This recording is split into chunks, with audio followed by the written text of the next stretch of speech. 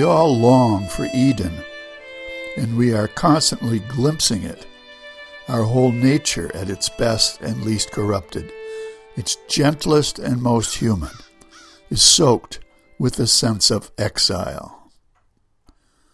From J.R.R. Tolkien, 1892 to 1973. Hello everyone, this is Rob McCall with the Awanadjo Almanac, devoted to feeling at home in nature and breaking down the wall of hostility between us and the rest of creation.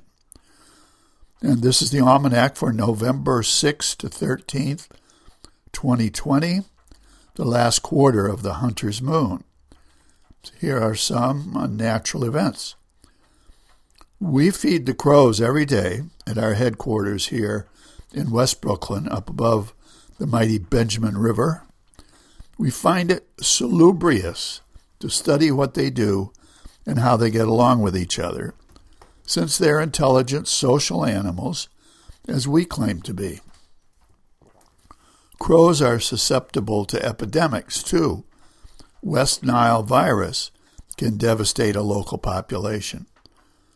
So we get to know them, and they get to know us, and they hang around the back porch for popcorn at the same time every day, making us wonder if we're training them or they're training us.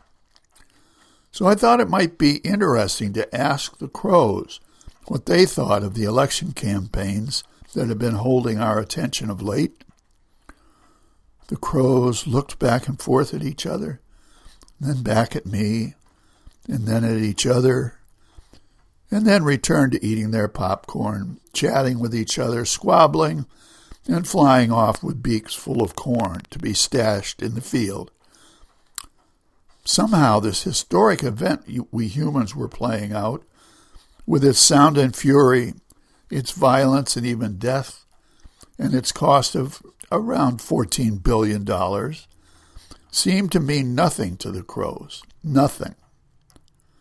Neither does the pandemic, nor Johnny Depp's troubles, nor the NFL, nor the CIA, FBI, IRS, or NSA.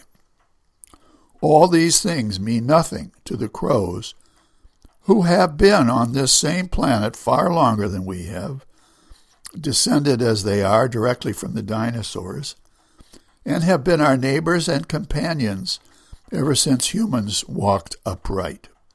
They do not care a whit. But if Rebecca comes out the door with a fresh batch of popcorn, they're hanging around the branches overhead on full alert.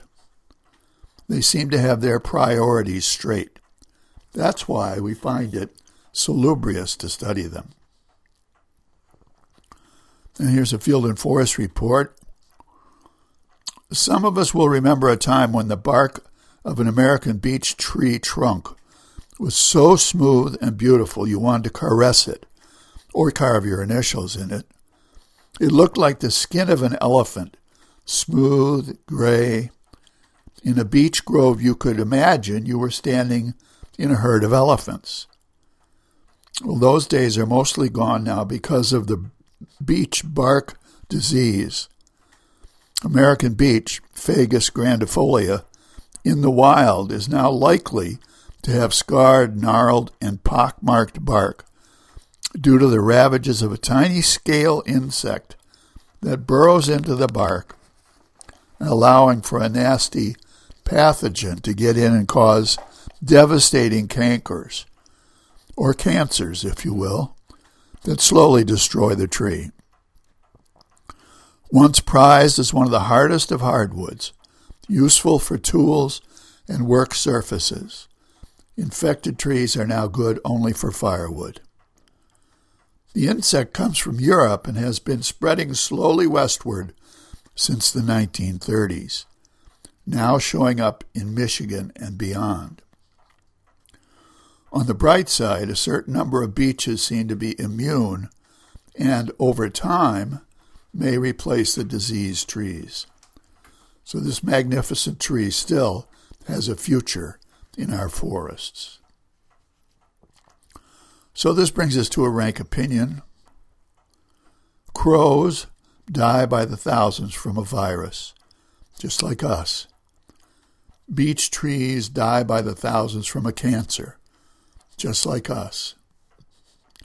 Research continues to show that we are genetically related to other creatures and they to us, and that we depend entirely on the complex interactions of other things for our survival. And yet, we continue to hold to the myth of human superiority and independence. We continue to use other living things as natural resources that are ours to do with as we will. We still act as though we own it all. We still take what's not ours. We have somehow forgotten that this is what has got us thrown out of the garden in the first place. And finally, a couple of seed pods to carry around with you.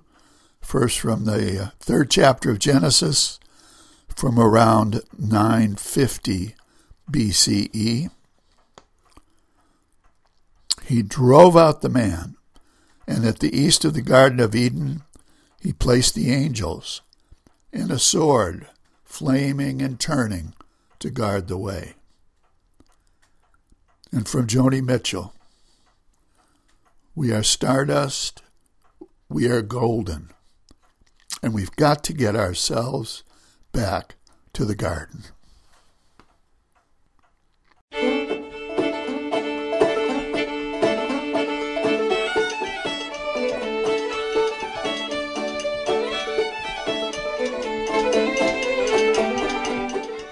Well, that's the almanac for this quarter moon, but don't take it from me. Go out and see for yourself.